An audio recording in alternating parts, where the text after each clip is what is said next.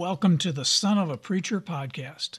Please sit back and listen to the thoughts and musings from sermons that were first brought to the pulpit 4, 5, even 6 decades ago. I am GW, and I am the Son of a Preacher.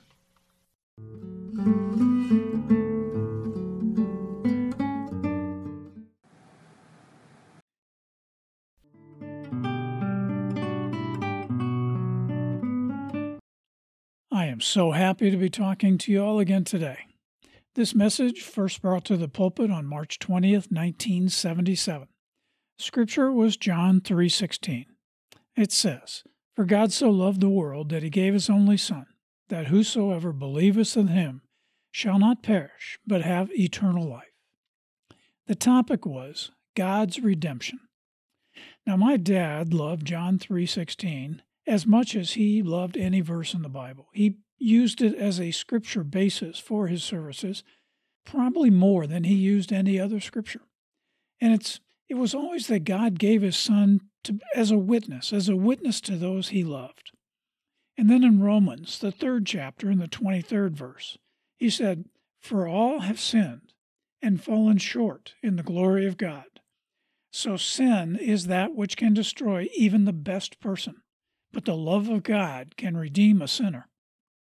We know that Leonardo da Vinci was a master painter, master sculptor, and he was the painter that did the Last Supper. And he needed a man to sit for the character of Christ. And it would be hard to be a painter and to sit there and find the person that he thought was the embodiment of what Christ would look like at that age. But there he was. He was the central figure in the picture. And he found a young man, very personable, great charm, very attractive. And every character, well, it was just in place to be the embodiment of Christ. And then over the next couple years, Da Vinci continued to bring in a separate model for each of the disciples. And when he came to the last one, which was Judas, and he had to find someone that he thought would look the part of the cheat and the betrayer of Jesus. And so he found a person that he thought looked that part. And the young man came in, and he sat down. And of course, as a young man, all the disciples were young men. But the young man came in, and he sat down, and he sat for the picture. And at the end, and only at the end, he looked at Da Vinci and he said, 2 years ago, I sat for the picture of Christ. And in that time, I've lived a life full of sin. And it has brought me to the place where now I better show myself as a picture of Judas rather than Christ. And in this picture by Leonardo da Vinci, sin had done its work. So there are other consequences of sin that a person can think of. For instance, a person might get drunk and have a car accident, and that person ends up losing a leg or an arm due to that car accident. Now that is a sin. And the fact that they were drunk is the sin. Now, the fact that they were drunk and driving. But, God will forgive you of that sin. But he won't necessarily take away the consequences of the sin. Because if you were that person who lost a leg because you had been sinning, you lost the leg. You're going to hobble for the rest of your life. So there are consequences when you sin. One has to fight continually against that in order to get the redemption that God offers. And, for instance, Alcoholics Anonymous has made the 12-step process famous. But one of the things that they emphasize on there is that when you have an addiction, that in order to break that addiction, you have to look at it as one day at a time. And that when you finish that day, and you stayed sober successfully for that day, or you stayed away from the pills, or whatever it is that you're addicted to, then you wait for the next day to come, and you pray that you can survive that day also, one day at a time. And God's love can change a person, and many, many people, probably just about every person, believes that. And they believe that they can have a positive influence on someone else's life.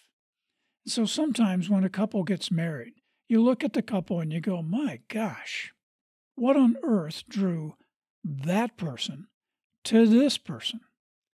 Well, Sometimes it works out that a person is able to make a positive change in the other person's life. Sometimes it doesn't. And God gave us love. And He gave us love that in order that everyone who loved Him and could believe in Him, well, that's how God gives His redemption. John, the 3rd chapter and the 3rd verse, He said, "Except a man be born again, he cannot see the kingdom of God." There have been many words that God has spoken through the Bible and through our hearts, but there are very few that have held in fascination man more than these, because they seem to describe a necessity that the heart itself be conscious of its own deeds, and it has to be born again. Now, I know that a person like myself, that I must be born again, and that I need to make a fresh start, and I need to be aware of how things are, and I need to be aware of what I need to do to live in a more Christ-like manner. The hearts that God has led through the richest experiences and fully introduced into a new life, well, all these words are nothing more than looking at the Lord and saying, "I have been born again. I accept your teachings. I accept your redemption of my sins." Now, we've had, over the last few years, pretty good upheaval in this country. Several elections, they've moved the country in one direction or the other. But one thing that has stayed true, and that's in this time of great consequence for our country, please pray for our leaders. Pray that they do well in the eyes of God. Thank you for listening to this today. May the Lord bless you, keep you in peace. I do want to ask everyone listening to this today to help spread the word about this podcast. Help me continue to keep my Father's work for the Lord alive. Please tell your friends and your church groups about this podcast. Share it on social media. Let people know that these inspirations are available. There's a new book available on Amazon titled Throwing Ink. It was a compilation of inspiration based on Dad's work. It was written by me, G.W. Stark.